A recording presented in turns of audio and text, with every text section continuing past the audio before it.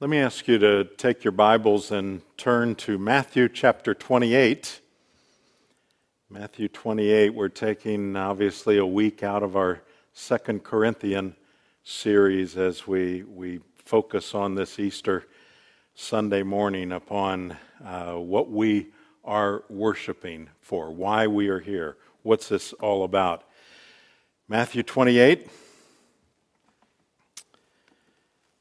It says this: Now after the Sabbath, toward the dawn of the first day of the week, Mary Magdalene and the other Mary went to see the tomb. And behold, there was a great earthquake, for an angel of the Lord descended from heaven and came and rolled back the stone and sat on it. His appearance was like lightning, his clothing white as snow. And for fear of him, the guards trembled and became like dead men. But the angel said to the women, "Do not be afraid, for I know that you seek Jesus who was crucified. He's not here, for he is risen, as he said. Come see the place where he lay. Then go quickly and tell his disciples that he is risen from the dead, and behold, he is going before you to Galilee. There you will see him. See, I've told you." So they departed quickly from the tomb with fear and great joy and ran to tell his disciples. And behold, Jesus met them and said, "Greetings." And they came up, took hold of his feet, and worshipped him. Then Jesus said to them, "Do not be afraid. Go and tell my brothers to go to Galilee, and there they will see me." This is the word of the Lord. Thanks be to God. Let's bow together.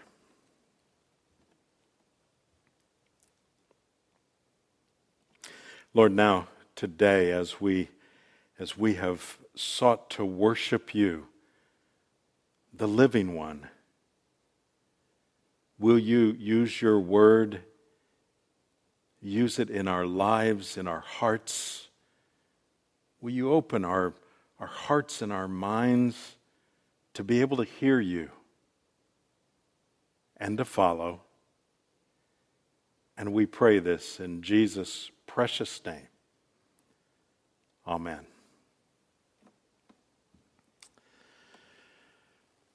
Well, last week on Palm Sunday, Dr. Jerome Adams, the U.S. Surgeon General, made this ominous statement. He said, "This is going to be the hardest and saddest week of most Americans' lives."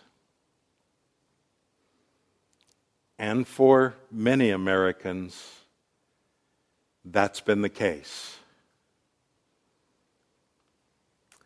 Now, I want you to go back in time, turn the clock back, not to last Sunday, but go back some 2,000 years and understand this. That statement could have been made to those who were following Jesus. This is going to be, they could have been told on Palm Sunday, the hardest and saddest week of your lives. It could have been said to the disciples. It could have been said to the women who followed Jesus, to all of his followers. And the reality is, that statement could have been made to Jesus. And it would have been true in every case.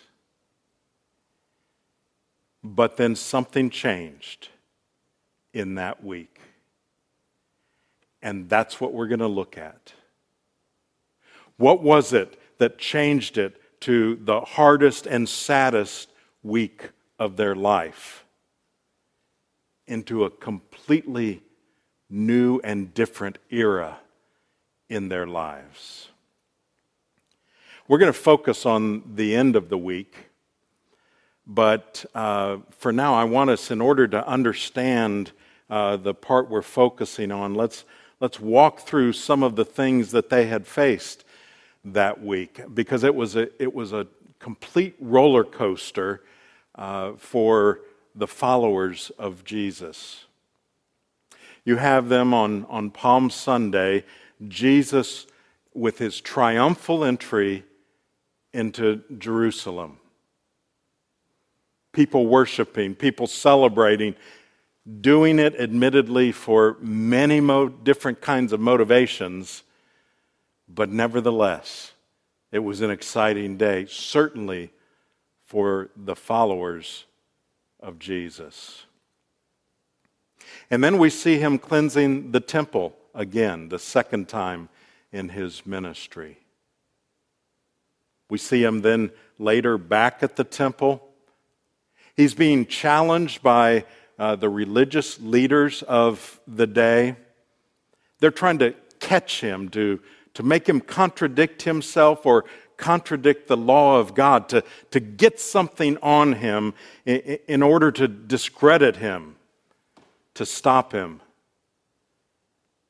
But they failed. His disciples and followers had to be on top of the world by midweek as they were looking forward to celebrating Passover together. And then, when they celebrated Passover, later that evening, seemingly out of nowhere from his disciples' perspective, Jesus is arrested. He is put through a night of torture, of beatings, of illegal trials. Ultimately, he is railroaded into a death sentence, and he's crucified, and then it's over. They put him in the grave. All of that in less than 2 days. We can only imagine the bewilderment, the lost feeling, the depression, the questions, what has this all been about, that they must have been feeling at that point. And then we get to what we're going to look at today. Early Sunday morning, after that week that I have just described. What we're going to do is that we're going to look at the 4 gospel accounts. We're going to do it very briefly, but we see parallels in those accounts and some differences, which, by the way, even in those differences, it affirms that these were true accounts. The differences don't contradict one another, but some add more detail than others. And I know that if Connie and I even are looking at the same scene, that we will notice different things in that very same scene. And if we were describing it, we would describe it in different ways, and both of us could be right. So that just affirms, when you see in these gospel accounts, the truth of them. But what we're going to look at is the encounters after Jesus' burial, where fear arose, along with a lot of other very, very difficult emotions. First of all, in the passage that I just read to you, I just want to point out a couple of places in here in Matthew 28. If you look in verse 5, they are at the tomb, and it says, "The angel said to the women, 'Do not be afraid.'" Now, the angel knew exactly what their emotions were at that point. That's why he sought to comfort them. So he knew that they were absolutely full of fear. Why? Well, they had come to the tomb, and And it was empty. That's not what they expected. They didn't understand it. And so they experienced this great turmoil and fear. That's why he sought to comfort them in that way. Then we go down to verse 8 in the same passage in Matthew 28. It says, "So they departed quickly from the tomb with, again, fear and great joy, and they ran to tell his disciples." And then we see that they meet up with Jesus. Jesus meets them down in verse 10. And it says this, "Then Jesus said to them, 'Do not be afraid.'" There it is again. He knew their heart. He knew that in their heart they were absolutely full of fear. But he also knew that at that moment, the most profound thing they needed to hear was, "Don't be afraid." Let's go to the second gospel in Mark. In Mark 16, we'll just look at a couple of verses there. In Mark 16, verse 6, again, at the tomb, and again, the angel. And here's how he put it. He said to them, "Do not be alarmed." Now again, that word it's a very, very strong emotion. It's translated in the version I'm using, alarmed. In the older versions, it says, "Don't be affrighted." We wouldn't use a word like that, but I think you get the idea. It was fear. It was astonishment. It was an intense emotion. And that's what they were going through during this time. Then down in verse 8 of Mark 16. "And they went out and they fled from the tomb, for trembling and astonishment had seized them. And they said nothing to anyone, for they were afraid." So what do we see here? They just ran away. They got away from that place, but they were petrified. Petrified to where they couldn't even speak, even though that's what they were told to do. They were just stuck because of the fear that they had. The third gospel in Luke 24. Again, we have the women at the empty tomb, and down in verse 4 of Luke 24, it says, "While they were perplexed about this, behold, two men stood by them in dazzling apparel, and as they were frightened and bowed their faces to the ground." And that's what I want us to notice here. So we have, again, the fear. They were perplexed, they were frightened, but notice, they bowed their faces to the ground. Dejection, depression. All of these emotions were flooding into them as they're trying to interpret what they're seeing. And then we go down to verse 36 in Luke 24. It says, "As they were talking about these things, Jesus himself stood among them and said to them, 'Peace to you.' But they were startled and frightened." There it is again. "And they thought they saw a spirit. And he said to them, 'Why are you troubled? And why do doubts arise in your heart?'" Now there it is. That's not only an emotion, but Jesus looking into their hearts, seeing how fearful they were, but also seeing that doubts were arising with all of these emotions during this time. And then we move to the fourth gospel. In the Gospel of John, in chapter 20 and verse 19. Now we're to the evening of the first day of the week. It says, "On the evening of that day, the doors being locked where the disciples were for fear of the Jews." You know what they were doing? They were self-quarantining, weren't they? They had gathered together, and they had a fear, not just of the circumstances, but of people out there, of actual threats to them. So let me summarize from these 4 Gospels what caused the fear and depression and anxiety. First of all, they'd been through a crazy, unbelievably stressful week. Of course.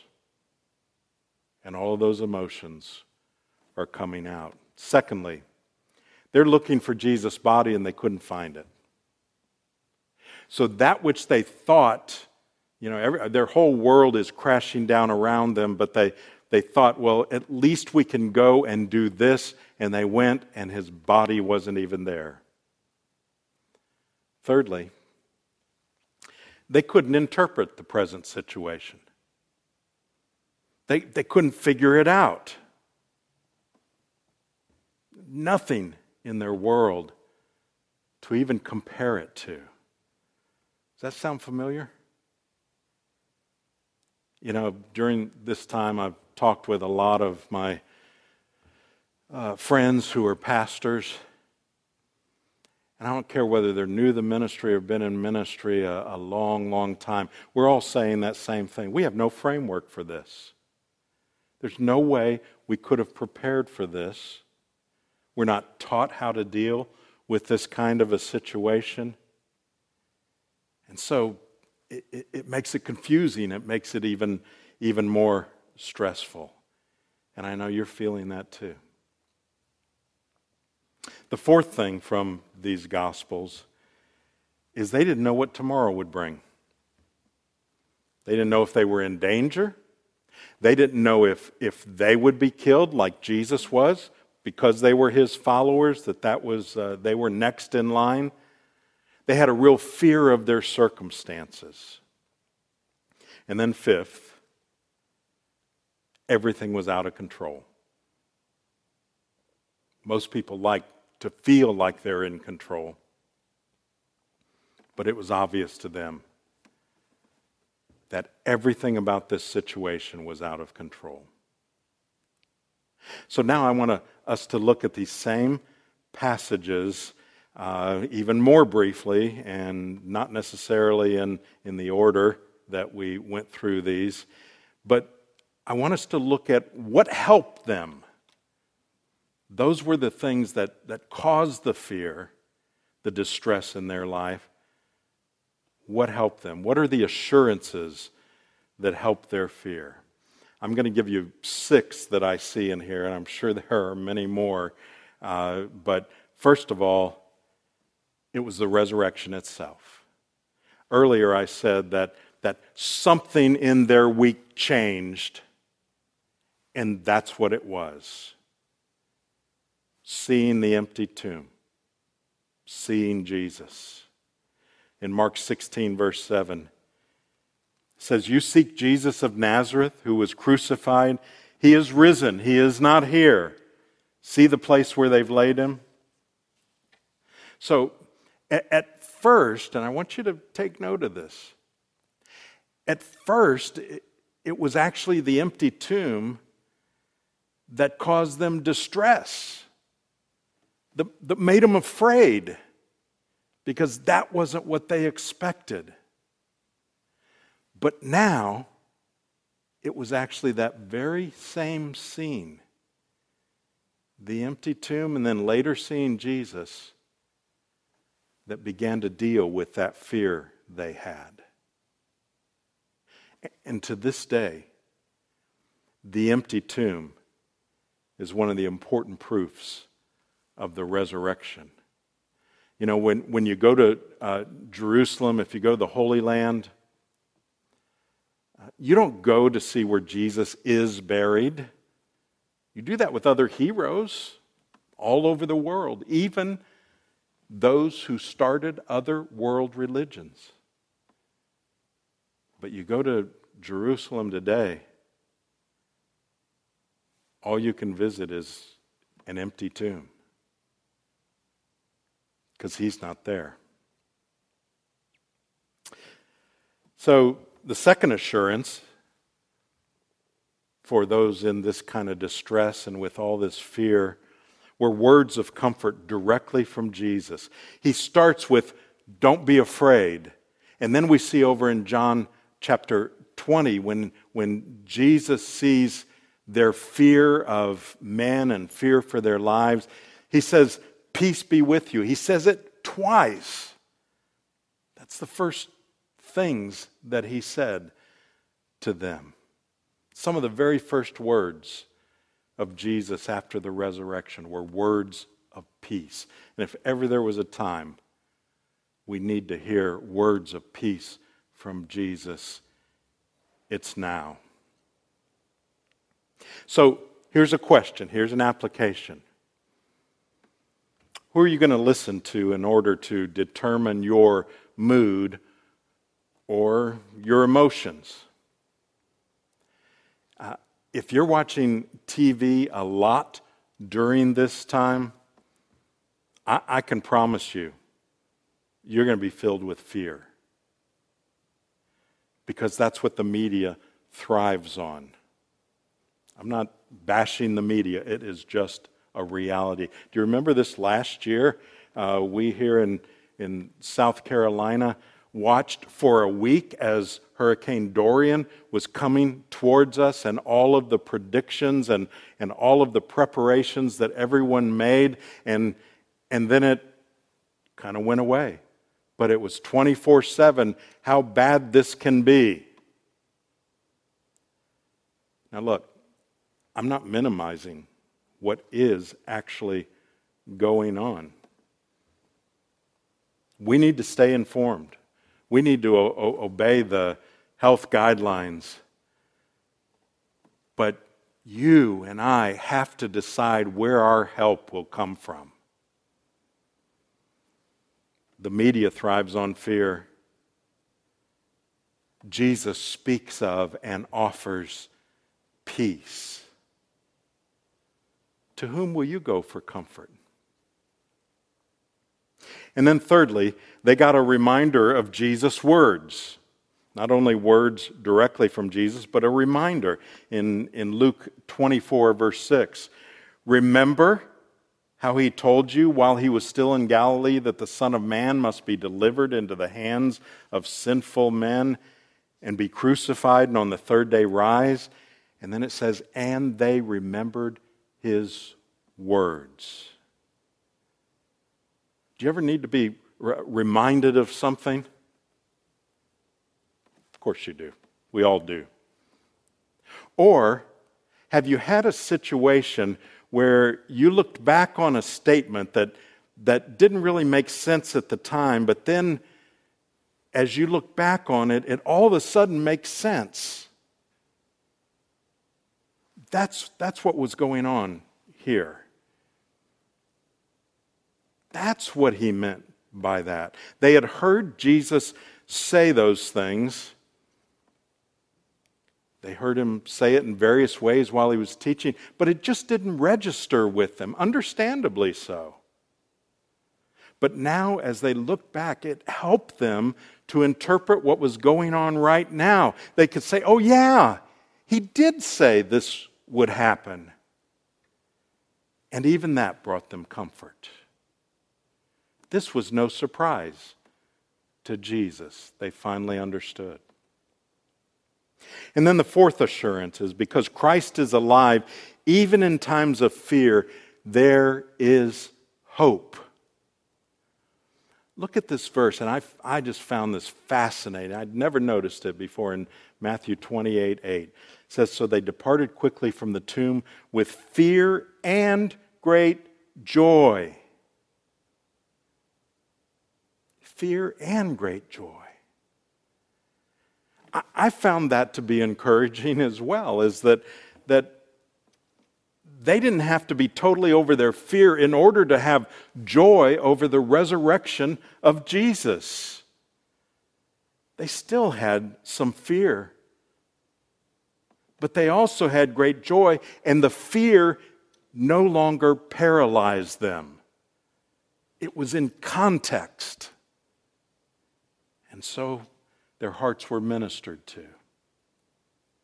And then the fifth assurance was his presence. His very presence gave them assurance. John 19, verse 19 says, Jesus came and stood among them and said to them, peace be with you. When he had said this, he showed them his hands and his side. He's saying, look, it's really me. You saw these wounds being inflicted. Then it says, they were glad when they saw the Lord. And Jesus said to them again, peace be with you. His very presence helped them. And we all know and understand what that's like.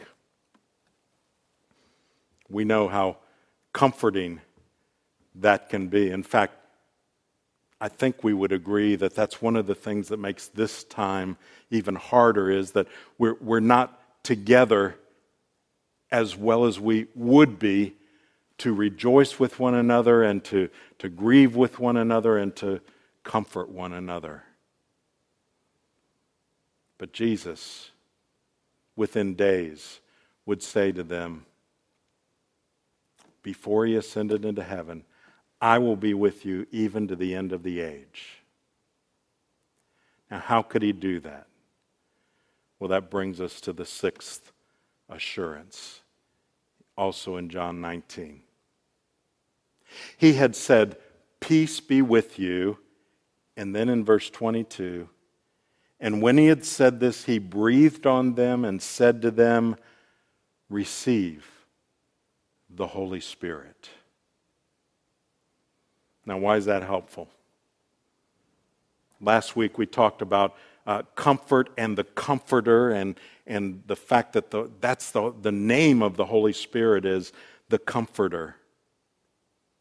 And so, remember, not long after him saying this, he's going to ascend into heaven, but he has given them the Holy Spirit, and he told them earlier, it's better for me to go. It's better for you that I go. And they said, it can't be better.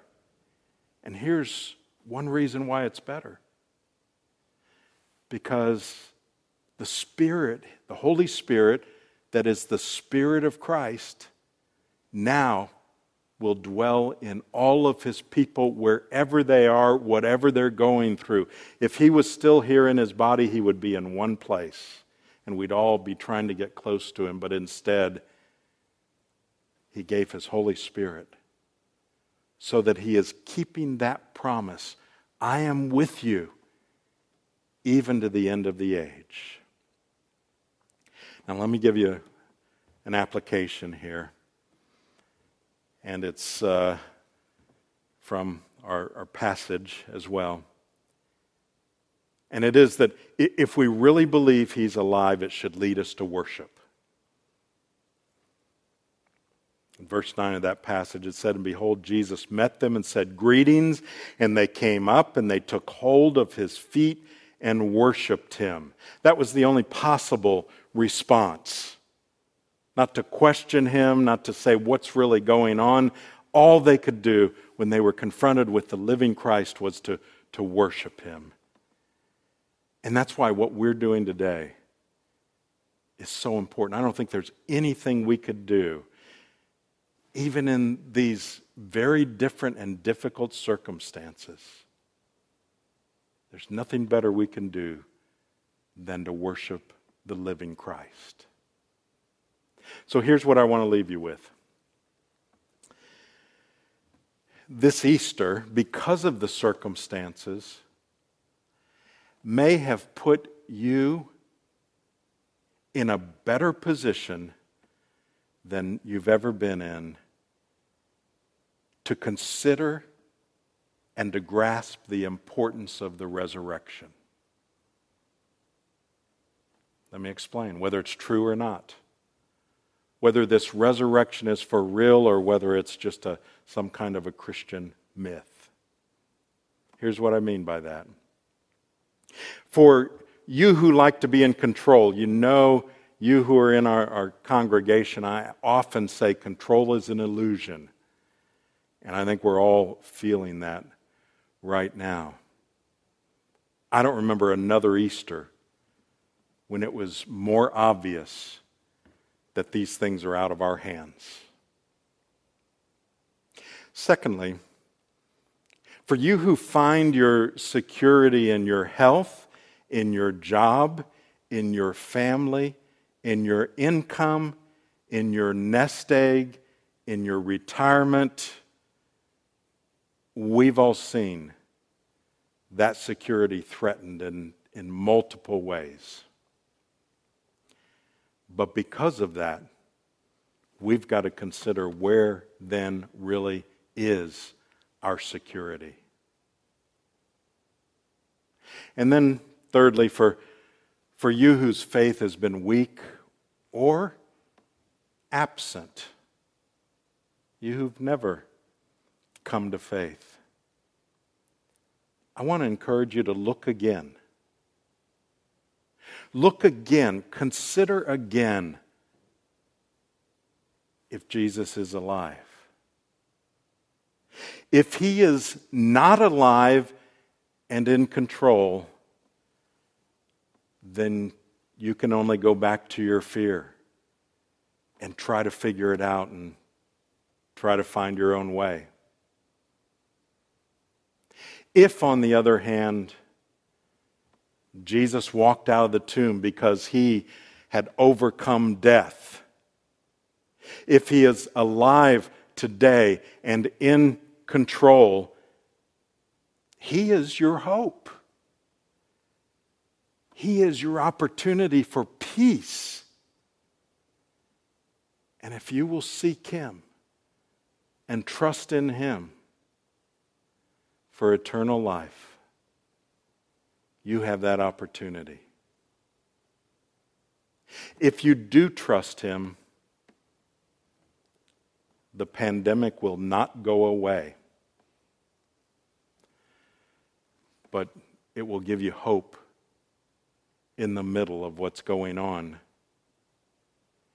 and the opportunity for hope and peace for once this situation is over and for going forward with your life.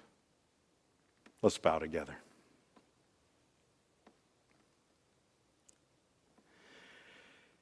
Lord, we would ask that you would help us, that your Holy Spirit would enable us to know that the Lord Jesus is indeed alive, and that would bring hope and comfort and peace even in the middle of all of this. But not only for now, but for after this is over. And we pray this in Jesus' precious name. Amen.